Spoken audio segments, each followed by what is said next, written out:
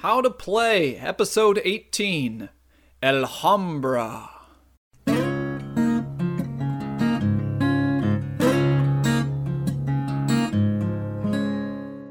Hi everybody, and welcome to the How to Play podcast.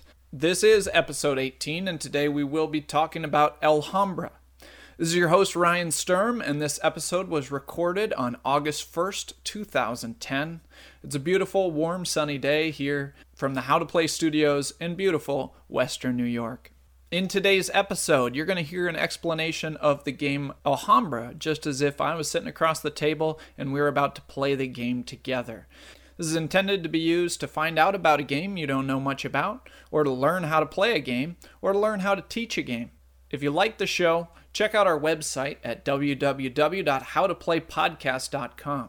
And if you'd like to discuss the show, the forum for the show is at a guild at boardgamegeek.com. So if you go to that website, you look for the guild section, you can find our guild and join up and discuss the show or any other topic about learning and teaching games. I can be contacted at the guild there on BoardGameGeek, or you can contact me directly at my email address, howtoplaypodcast@msn.com. Podcasting isn't a free hobby. There are some costs associated with the show, so if you'd like to help out with that, we have a PayPal donation button at the website, howtoplaypodcast.com. And if you want to make a donation of $20 or more, I will send out to you a t-shirt that says How to Play on it. So consider donating today. All right, let's get to today's game. We're going with a little bit of a lighter game than we've done in the last few episodes here. This game is called Alhambra. It won the Spiel des Jahres, German Game of the Year award in 2003. You know, with some games it takes the second or third play for me to really appreciate and really grow to love that game, whereas other games are just love at first play. And Alhambra definitely falls into the latter category.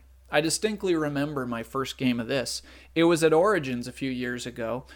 I was taught the game, and once we got into it, I just really started to get this stupid grin on my face, and I thought to myself, I really like this game. I love the elegance of this game. I love how quick it plays and how interesting the decisions are. And it's really easy to pick up and learn, and anyone can really enjoy it. This game was designed by Dirk Henn, and I recommend playing it with 3 or 4 players, though you can play it from 2 to 6. Complexity rating. This game is, I want to call it a green circle, but when I got through the script of this, it's just a bit too long to call a green circle. There's just a few too many rules, so I'll have to call it a blue square.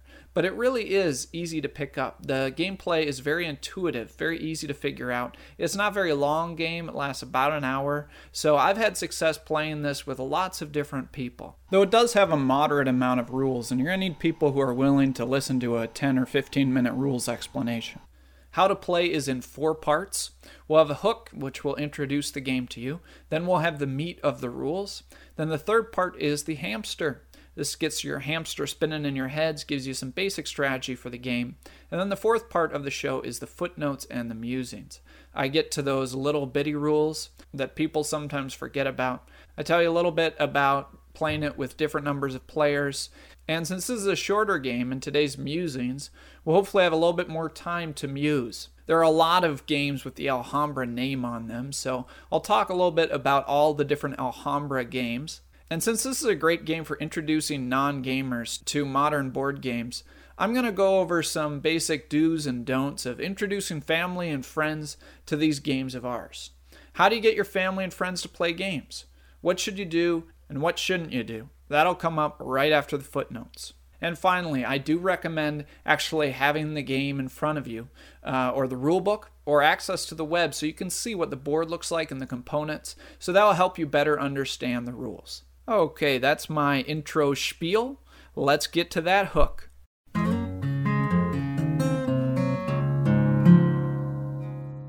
Part 1. The hook. What the game is about. Welcome to Alhambra. You are a builder, assigned to build the most beautiful palace in Europe. You want to make your palace, or Alhambra, as large as possible by buying these building tiles. Each player is going to start with a fountain tile, and you're going to place other building tiles orthogonally adjacent to form a cluster of tiles that you're going to call your beautiful Alhambra, and you're going to watch it grow throughout the game. On your turn, you're going to collect money cards to let you buy the building tiles, or you're going to spend some of those money cards to buy the building tiles that are available. And if you play the game really well, you'll get to do both on your turn. At 3 times during the game, about 1/3 of the way, 2/3 of the way, and at the end, we're going to score points. There are 2 different ways to score points. First, there are 6 different colors or types of buildings in the game. Each player who has the most of one of those colors is going to score points. For example, whoever has the most gardens or green buildings when we do the first scoring will get 5 points. And similar bonuses are given for the other 5 colors. So you want to try to focus on a few colors or types of buildings that you're going to get the most of. You also get points for the wall of your Alhambra. As we build our Alhambra, we want a wall around the outside. You might have 2 separate sections, but you only get to count your longest wall, and you get 1 point for each section of your longest wall. For example, maybe you had 4 walls connected on one side and 6 connected on the other. You're going to get 6 points for your largest wall. After that first scoring, we'll get back to playing the game. Each player continues taking turns by getting money cards or building buildings. And the game continues till we get to the second scoring, and then again with the final scoring at the end of the game. And after we have totaled all 3 rounds up, the players scoring after each section for having a lot of buildings in different colors, and for the length of their walls, the player with the most points will win the game.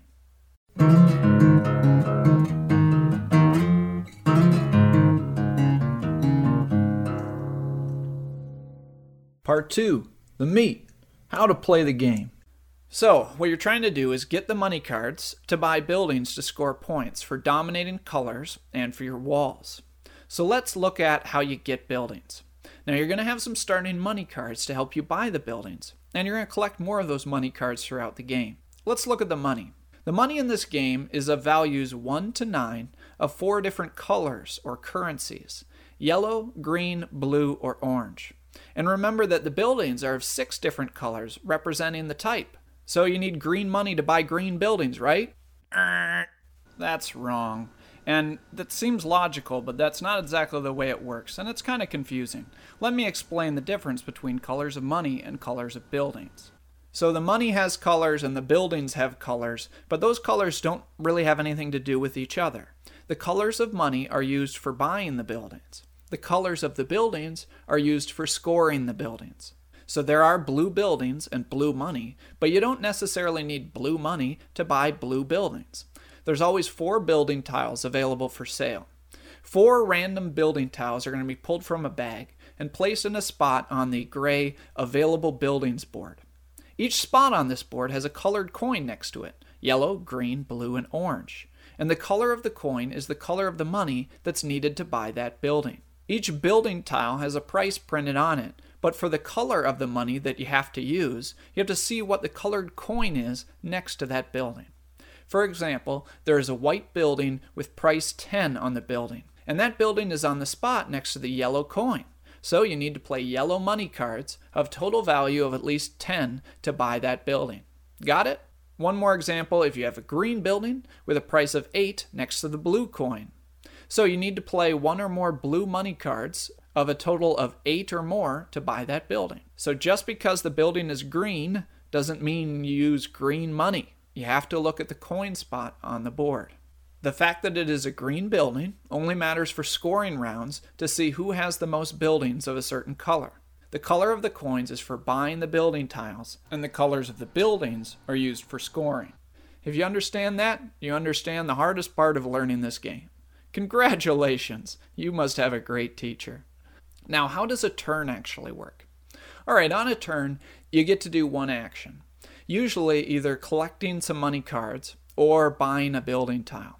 Let's look at these 2 things. First of all, collecting money. You're going to have a starting hand, but it's usually good to build up a hand of money at the beginning of the game to help you buy buildings. There will be 4 money cards for you to choose from that are face up on every turn. If you want to collect money, you simply look at those 4 cards and choose one. Or, if there's a lot of smaller money cards, you can take multiple cards if their total is equal or less than 5. For example, I could take a 3 and a 2 card. Or, I could just take an 8 card. Or maybe I could take a 1, a 1, a 1, and a 2 card. If you take money cards, then your turn is over. You simply flip up cards so that there are 4 available face up for the next player, and it's their turn. Or you might want to buy a building. So instead of taking cards, you spend your cards to get a building tile. As described before, look at the money coin that the building's next to. Say there was a purple building with a 10 on it next to the green coin. You need to pay 1 or more green cards of 10 or more to take the purple building. Maybe I play a 7 green and a 4 green, totaling 11. So I can pay those, put them in a discard pile, and now I get the 10 purple building tile. And I can place it in my Alhambra. So how do you place a building? Well, you're going to place it orthogonally adjacent to the other tiles you have. So if it's your first tile, you have to put it next to either on the sides or above or below that fountain tile. You can't rotate the tile. The building has to stay right side up. If you put buildings on their side or upside down, the people fall out and they get really mad. So you can't rotate the tile. There are walls on 0 to 3 sides of the tiles. The walls are generally going to go on the outside. Wall sides can only touch other wall sides, and non-wall sides can only touch other non-wall sides. And when you place a building, an imaginary person inside your Alhambra would have to be able to walk to your fountain. If there's a wall in the way and they can't get there, it's an illegal placement. All these rules generally are there to help you build the walls around the outside of your Alhambra. You can have an interior wall, but there has to be a way to get around it. Always just imagine that there's a person, a miniature person in your little palace, and he needs to be able to walk to all the other tiles without being blocked by walls. Dude, somebody built a wall here. I'm trying to get to the fountain, man. I'm thirsty. I'm really thirsty. Does anybody have a rope? Don't prevent Melvin here from getting to his fountain. He seems to get thirsty a lot. He also likes snacks.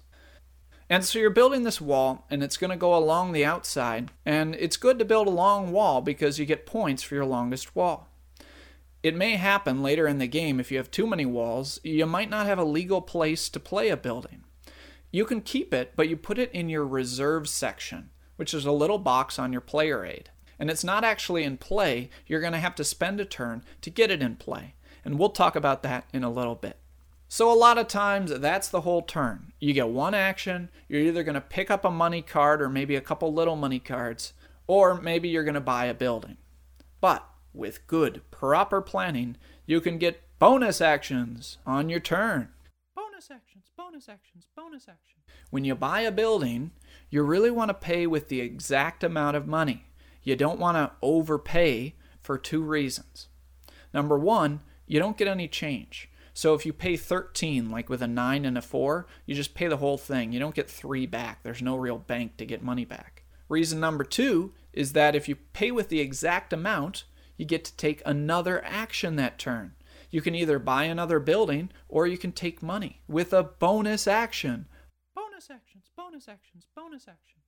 So a common turn is to buy a building with exact change, so you get a bonus action, and then you take some money. It's like getting 2 turns for 1. If you do that a lot, you're going to have a big advantage on your opponents. Plus, you can keep getting bonus actions. Bonus actions, bonus actions. You could buy 1 building exactly, get a bonus action, and then buy another building exactly, and then take money. That's like 3 turns for 1. Or alternatively, you could buy 1 building exactly, buy another building exactly, and then for a third action, overpay for a third building. And then that would be your turn. Your turns will generally end when you've either overpaid for a building or taken money. Getting bonus actions is great. And it's really sort of a key mechanic of the game. You're trying to collect money to set yourself up to get as many of these bonus actions as possible, both by getting a lot of different cards and seeing what buildings are coming up and trying to plan a turn ahead to help you get that bonus action. Bonus actions. Some important notes about these multiple actions. The buildings that are for sale do not refill until after a player's full turn. So after you buy the building with yellow money, that box stays empty. You could buy a building from the green, blue, and orange money spots, but that yellow one is done for that turn. And that means that the most buildings a player could buy in a turn would be 4. The best possible turn would be if you had exact change for every building there, and then you take money. You could do 5 actions in a turn. I don't think I've ever actually seen that happen. But after every player's turn, all those buildings refill. So if I bought 2 buildings, those buildings would refill then for the next player. The last thing you need to know about multiple buildings is you place buildings at the very end of your turn, and you can buy them in any order on your turn then, and then place those buildings that you bought in any order. And know that you can only place the ones you've just bought. You can't move around the ones that have been already placed. So that's the heart of the game. Collect money, buy buildings, and try to set up yourself for some of those bonus actions. But there's one more possible action you can do on your turn, and that's redesigning your Alhambra. This is how you get pieces in your reserve onto your Alhambra, or you can use it to get rid of pieces in your Alhambra that are causing you trouble, or swap those pieces out. This is usually done by someone who's built so many walls that they're having trouble playing more tiles. When you decide to redesign your Alhambra, that's your action for your turn, so you won't collect money or buy a building. Though you could buy a building exactly, and then as your bonus action, redesign your Alhambra. Moving buildings around is hard work. It takes time. You can only do it 1 tile at a time. You can't just go move a bunch of buildings around. So you don't really want to do this a lot during the game, or you're probably going to lose, as other players are using their turns to get a lot more buildings. But when you do take the action, you can do one of 3 things. You can pull a tile off of your Alhambra and put it in your reserve that's causing you problems. Maybe it's one of those with 3 walls. Or you can add a tile to your Alhambra that you now have a place for. Or you can do a swap. Take 1 tile out of your Alhambra and replace it with a tile that's in your reserve section. Keep in mind, if you ever have tiles in that reserve box, they don't count for scoring, which is bad. Try to avoid redesigning as much as possible, as it does cost you turns, but once in a while you have to do what you have to do. So let's review the flow of the game with all the actions you can do on your turn. You have to take 1 action. You either collect money, 1 card or a total of 5 or less, or redesign your Alhambra, or buy a building tile with money cards. If you buy a building exactly, then you get to take another action, either money, redesigning, or buying another building. A player's turn is over when they either take money, redesign, or overpay for a building. And at the very end of a player's turn, they will place the buildings they have just bought in their Alhambra in any order they want, or they'll put it in that reserve box if they have to. The money area gets refilled to 4 face-up cards, and the buildings get refilled to 4 tiles. And it's at that refill step that we will figure out when the scoring will occur. The first 2 scorings, also known as the A and the B scorings, happen when a scoring card comes up in the money card deck. The final scoring, also known as the C scoring, happens when there are 3 or less buildings left for sale. Those A and B scoring cards have backs that look like money cards, and they're hidden in that money card deck.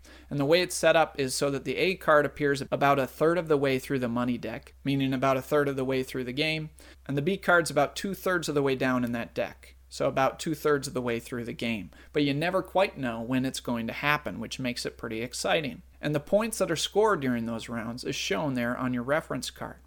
Note also on your reference card there, it tells you how many of each of those tiles are in the game. The blue and reds, there's only 7 of each, 9 of the brown and white, and 11 of the green and purple.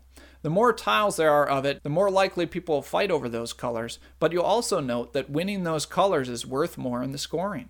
Blues and reds are worth the least, and greens and purples are worth the most. The scoring gets more dramatic with each round. The A scoring is just a few points, the B scoring gives you moderate points, and the C scoring big chunks of points, with 21 points going to the person with the most purple buildings. So 1/3 of the way through the game, that A scoring card will come out when we refill the cards, and we stop the game at that point and we score. And as we just go down the card, you give 1 point to the person with the most blue buildings, 2 for the person with the most red, all the way down to 6. Then players get points for their longest wall, and those are all the points. If 2 players tie for having the most, they divide the points and round down. So if 2 players were tied for purple, they'd each get 3. And then the game would continue with the player whose turn it was about to be when we were refilling those scoring cards. Then we'll just keep playing, and we'll get 1/3 of the way more through the deck. The B scoring card will come up, And then we score again. In the B scoring, we score first and second place. With ties, you just add the first and second place, and then you divide the points by 2 and round down. Then they score their longest wall once again. Then we keep playing to the C scoring. When does that C scoring happen? When you can't refill the buildings up to 4, meaning there's 3 or less buildings available. When that happens at the end of the turn, the game is over. Nobody gets another turn. Everybody reveals the money cards in their hands, and for whatever buildings are left over, whoever has the highest total money for that color gets that building tile and can put it immediately in their Alhambra if they have a place to play it. If they can't play it, then it just goes on their reserve. So there might be buildings left in green, orange, and blue. Everybody adds up the sum of the money cards they have. Whoever has the most green cards will get that building that's there on the green money square. After that, money's then worthless and can be just tossed away. Buildings that are still on the reserve are also worthless. They're not going to score. You ran out of time. In the C scoring, you're going to score first, second, and third place. The points start getting big. For example, for blue, we have 16 for first, 8 for second, and 1 for third. Keep in mind, you have to have at least one tile of a color to score for that color. For example, if you have 3 players and one player has 5 purple tiles and another has 5 purple and the other one has 0, the other player wouldn't get the third place. You need to actually have the purple tiles to get the purple points. And finally, you score the walls. So after you score up the first, second, and thirds for each color, you score up the walls. The person with the most points wins the game.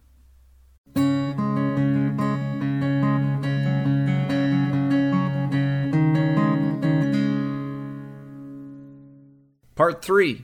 The hamster. How to win the game. So, the object of this game is to play a lot of tiles, to win colors, and to build a really long wall. How do you do that? Well, you want to try to get as many bonus actions as you can to get extra turns.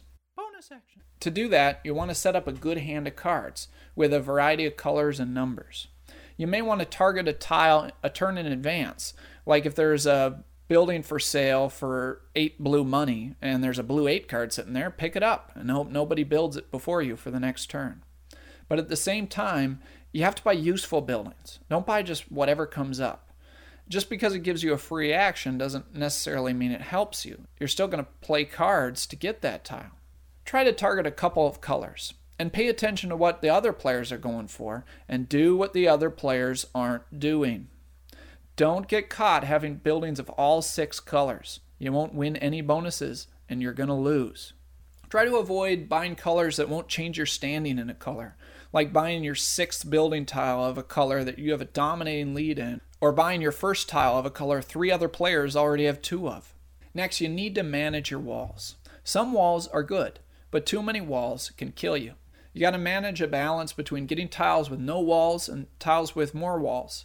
Too many walls early is going to kill your ability to play tiles in the middle and late game. Tiles with walls are cheaper because they get harder to place the more that you have of them. And pay attention to where the walls are on a tile before you buy that tile, because you may not be able to even play that tile after you buy it, and then it's just going to go in your reserve and you're going to have to spend a whole other turn just to play it. And if you end up getting wall cluttered, you have lots of walls all over the place, look for a tile with 0 walls. That could save your bacon, even if it's not a color you're really looking for, and you may want to overpay to get it. And these are some of the interesting decisions that just made me feel happy inside the first time I played this game. There's a healthy dose of luck in the game, but there's plenty of room for making good tactical choices. Do you overpay for that tile now, or do you try to wait a turn and get it exactly and hope it's still there? Do you buy that cheap tile with 3 walls? It's going to give you walls, but hurt your ability to play more tiles. Do you buy a tile just because you can, because you have exactly enough? Even though it doesn't really help you, but it might later, and maybe it'll bug the person across the table. I hope you enjoy Alhambra, and maybe, just maybe, it'll put a stupid grin across your face too, and you'll think to yourself, I really like this game.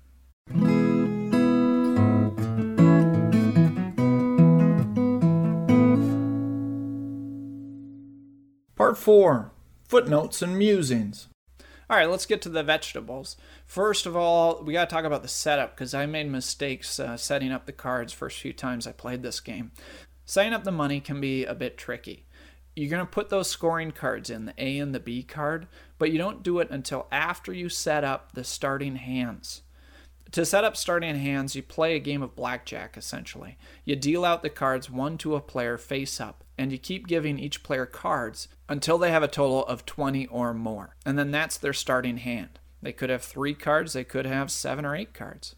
And the player with the lowest sum value of cards, that determines the starting player. You don't have to go with a goofy starting player like whoever has the most Spanish palaces in their backyard or something.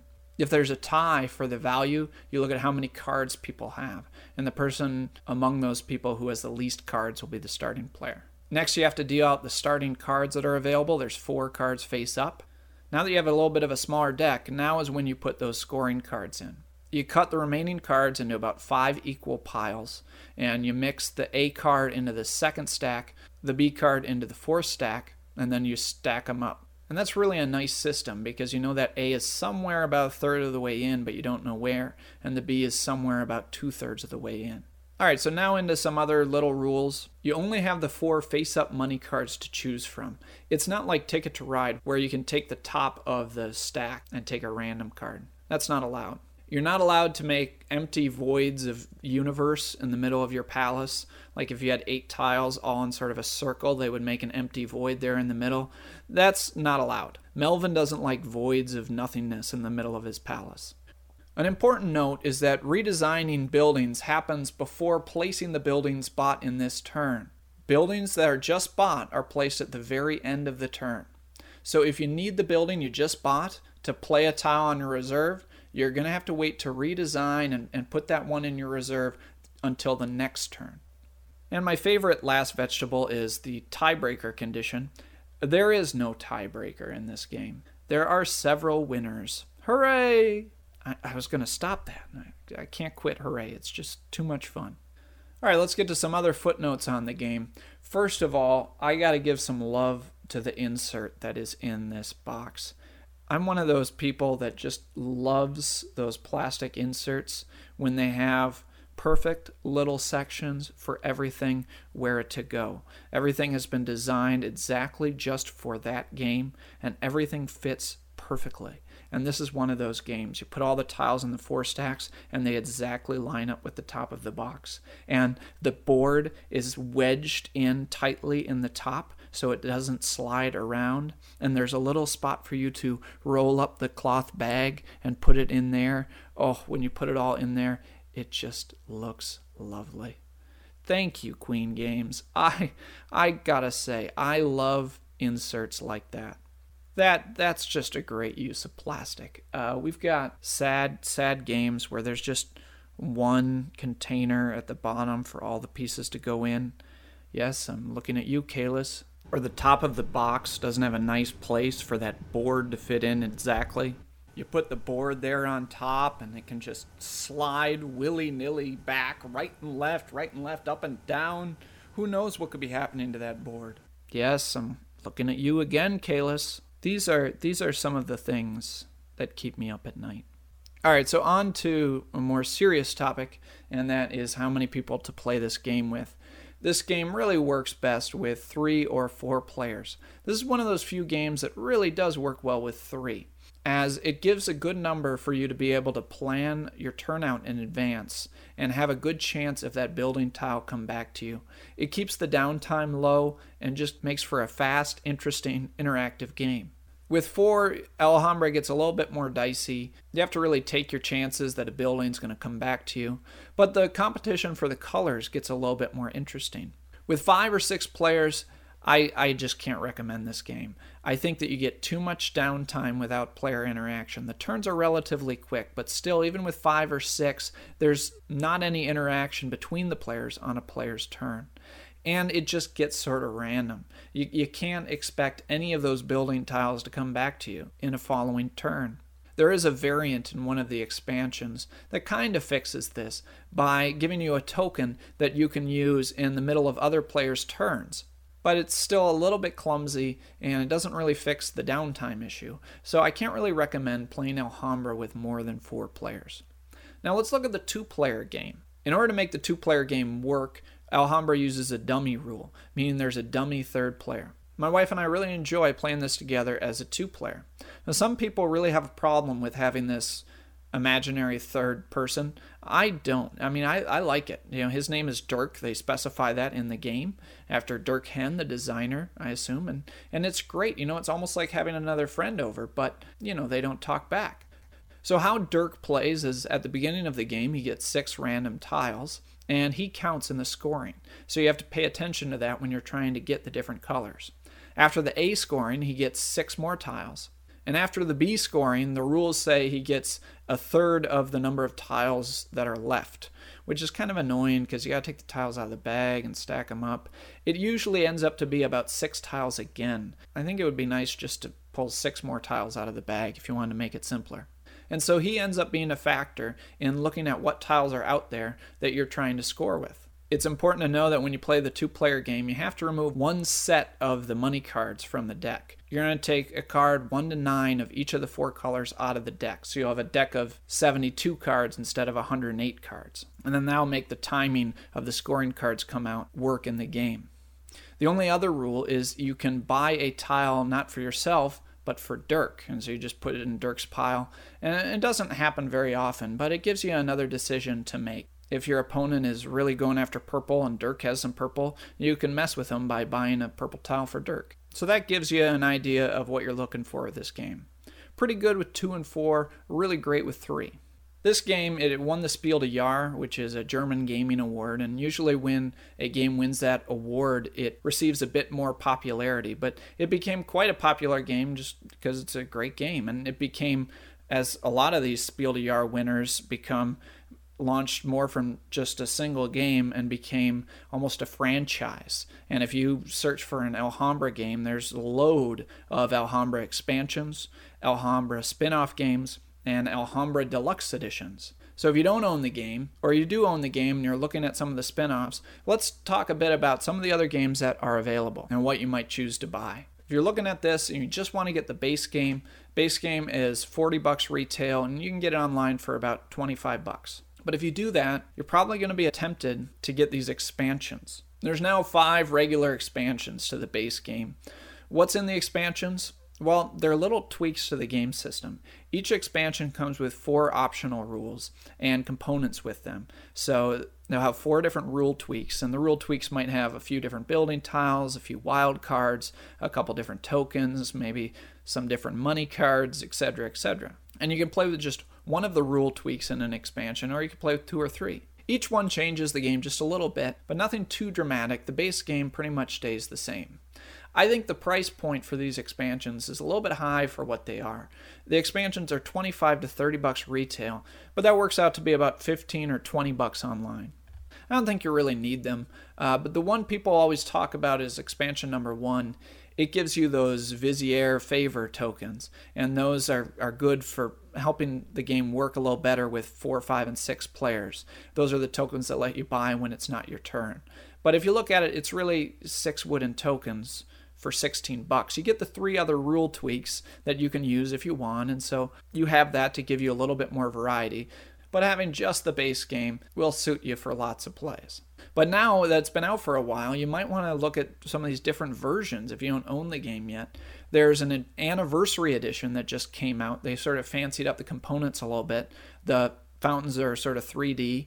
It comes with the first expansion, and that's $55 retail or $35 online. It's not a bad deal. And I think if you get that, then you probably have all the Alhambra that you really need. And this is not to be confused with the Gold Edition. The Gold Edition didn't come with the first expansion. It just has fancier components. And then, for the completist, you could get the big box. The big box is $80 retail, $55 online, and it comes with all 5 of the expansions. And if you're someone who knows you're just going to end up getting them all anyways, you're probably going to want to pick this up as you'll save quite a bit of money. There's also some spin-off games. There's Granada. Granada is pretty much Alhambra with just a few more rule tweaks. The building tiles have front and back sides. It's supposed to add a little bit more strategy, but be aware that the expansions for Alhambra won't really work for this game. But it's basically the same game, but if you want a little bit of a more strategic game, a little bit more complex, you may want to go that route. And I just learned that they're doing a re-theme of Alhambra, and they're releasing that soon, sometime this year. It's called New York. And New York, obviously, you're going to be building a city, and the cities will have different building types, and it'll have roads instead of walls. I think the road mechanic is going to work a little bit different. And this might be a fun alternative if that theme appeals to you a little bit better. And then, of course, there's a few more standalone games. There's Alhambra the card game, Alhambra the dice game, and there's another standalone game called The Gardens of Alhambra. Oh, franchising. And I'm sure there's probably going to be 3 or 4 more games to come out from Queen Games with the Alhambra name. It's easy to go overboard in franchises like this, but I'd recommend just going with one of those base game packages, and I think you'll be happy with that, and I think Alhambra is a game that you'll get a lot of plays out of. So finally, let's muse a little bit. Let's talk a little bit about the idea of converting your family and friends into gamers. Is it possible? What to do and what not to do? Now, this is a relevant topic because Alhambra is really a great gateway game. Gateway is this term that's been used a lot for games that are representative of our hobby of strategy games, but are a little bit different than games that other people might be used to, like a Monopoly or a Cranium. And Alhambra really does do that quite well. I chose this topic after seeing a post on our forums there at the Guild from our new friend Scott G. Scott's the game explainer in his area, and he's mostly teaching games to friends and family. And here's what he posted. He said, "As I learn about these hobby games, I'm presented with the decision of which games to attempt to present to my family and friends, mostly still non-gamers. It's a difficult balance of games that I'd like to try, just about anything, and which games will fly in this group. Yet, when I hear your explanations of the rules, each game goes from, they'll never play this, to, it's not so bad. I can explain this in a way that will make it clear and fun." Now, when I read this post, well, first of all, I was glad. Thank you, Scott, for posting in the forums and providing such great feedback. But also, I had little warning bells go off in my head, going ding dong, ding dong. Maybe not like that. I think warning bells sound a little bit more ominous, like dong, dong. So regardless, what the bells were telling my brain was, don't do it. I just see Scott introducing one of these hard games that I've done on the How to Play podcast, like a Brass or an Age of Steam, and just flashes of some of the mistakes I've made in trying to introduce games to non-gamers. And so wanted to sort of try to give you a little bit of advice in that direction. Mostly it boils down to what I'm calling the golden rule of teaching games. And the golden rule of teaching games is when you are teaching a game, it's more important that the other players enjoy the game than if you enjoy the game. And so let's talk about a few things on what that means. What you shouldn't do is choose games to introduce your non-gamer friends to based on the ratings at Board Game Geek. Don't say, oh, Puerto Rico, Agricola, these are rated the highest. These have got to be the best games there are, right? Well, think about like the Best Picture Awards. You see those Oscars and you think, what the heck is No Country for Old Men? I've never even heard of that movie. And so you go out and you rent it and you think, what the heck is this? I don't want to have to think about themes and cultural understanding and the deeper subtext of these characters' motives and all that. Can we just watch, characters in cool outfits and see stuff blow up? And you think, what my favorite movie of the year, what movie experience I enjoyed the most? Harry Potter 5. That was a sweet movie. It had like cool magic and it was fun and it was just a good movie experience. It maybe wasn't an important movie, but it all depends on what you're looking for out of your movie experience. What does this analogy have to do with games? When people go to the theater, there's many different kinds of experiences that people are looking for. Some people go simply for entertainment. Some people go to reflect on the mysteries of human interaction. And some people go to admire the work of filmmaking. And when people play games, are looking for a certain kind of experience. And you need to tailor towards that, not what some group of game experts claim as the greatest game ever made. So realize that the Agricolas and the Puerto Ricos with your non-gamer friends probably aren't going to fly so well. You really need to start with some lighter games with a really small rule set and take things from there.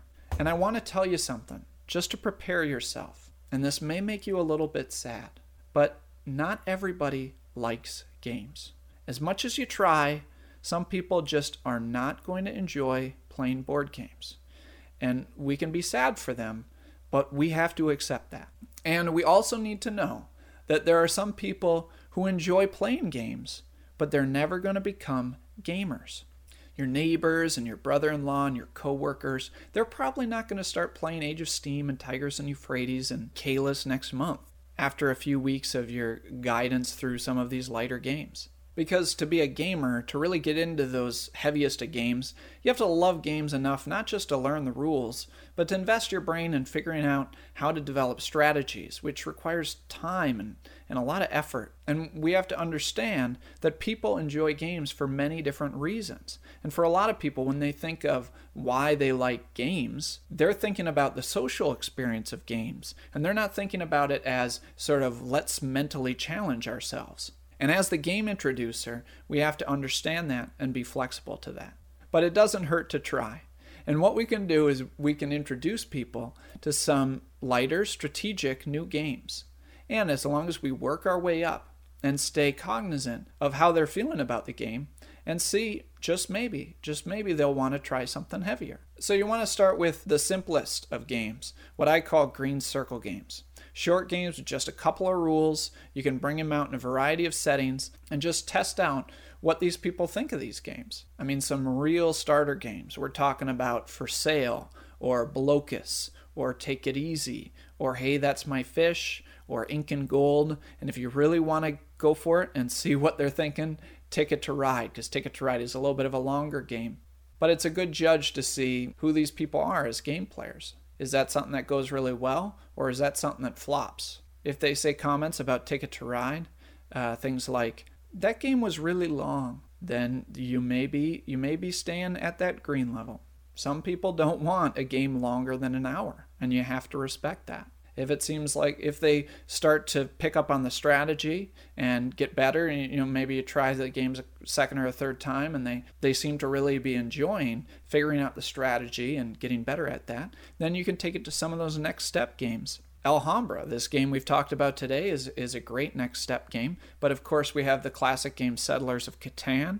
We have Citadels or Colosseum or Medici or Vegas Showdown. Any of those would be good choices. Now, these games are good because they have a healthy dose of luck, which is a good thing when we're playing non-gamers. As a person who probably has a little bit more experience with games, you're not going to have to worry so much about trying to throw the game or anything like that. You can all just sort of play the game and enjoy it. And for casual game players, you have to understand that these blue squares, these might be the end of the journey. If you're very lucky, you might find someone who really wants to invest in games as a hobby, and they may want to go beyond that. But realize that once you go further than that level of games, you really need people who are interested in committing a lot of time and energy into learning games and getting better at games. Take a game like Caylus. If you want to really play Caylus, you're going to want to play Caylus 5 or 10 times of a 2-hour game.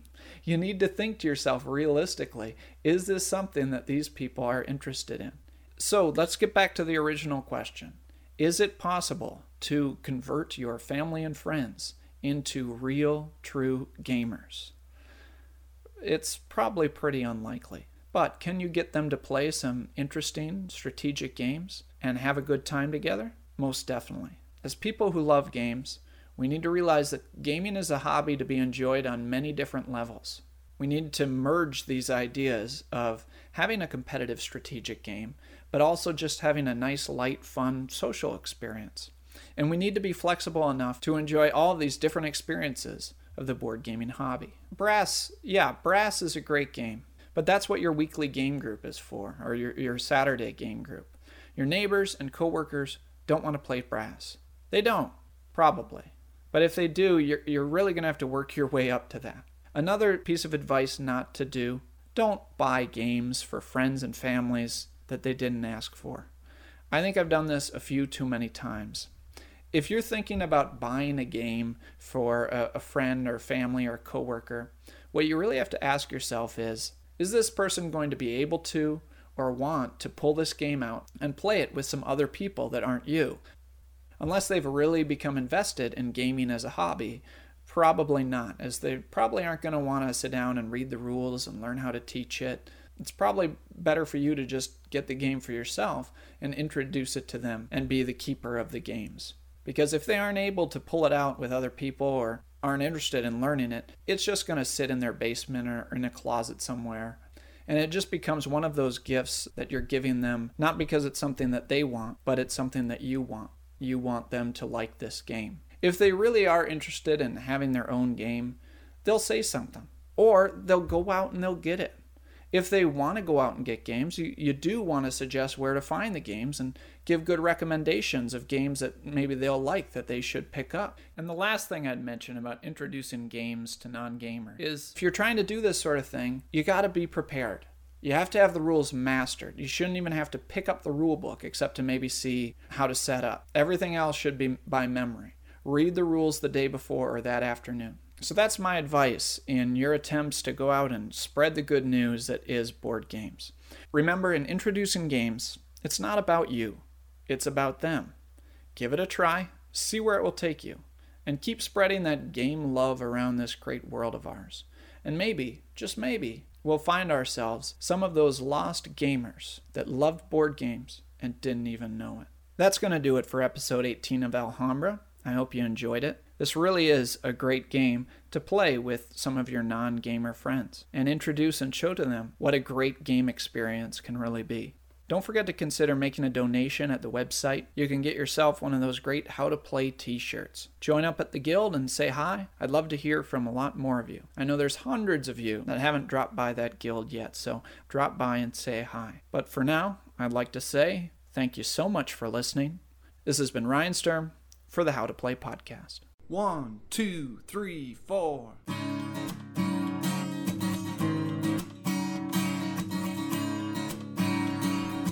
This has been Ryan Sturm for the How to Play podcast. How to Play is written, recorded, edited, produced, promoted, and financed by Ryan Sturm.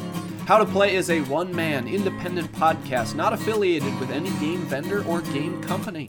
If you like How to Play podcast, I count on you to support it. You can help out by joining and participating in the guild, donating financially to the show, writing reviews or rating the show on iTunes, help talk up the show in your game group or on the forums at Board Game Geek, and even just thumb announcements of new episodes. We have no contests, no gimmicks, no advertisements, no plugs to game websites or companies. All of the show's content is free of all bias, save for one, my own, and that is due to your own continuing support. Please consider supporting the show in some way today. I love to hear feedback from you, and I can be contacted through our discussion forum on the guild at Board Game Geek, or I can be emailed at howtoplaypodcast@msn.com. This podcast's home on the web is www.howtoplaypodcast.com. Thanks again, everybody, and until next time, I hope you will learn, teach, and play great games.